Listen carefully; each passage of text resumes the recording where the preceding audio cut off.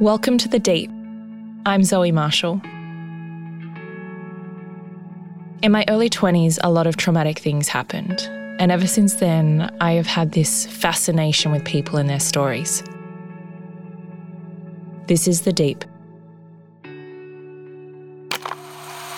When you find your child, 12 months old, on the floor with a fucking ice pipe in their hand, you know what? There was no going back. I have this client who will come in with a briefcase dressed like he's like for work or something. He'll open his briefcase and it's got like paddles in it, or like there's this one shoe that he really likes being hit with. So I'll like hit him with the shoe for like an hour. With sex or no sex? No, I just hit him. I just like beat him up. I got fired because I got caught showing 15-year-olds how to smoke meth.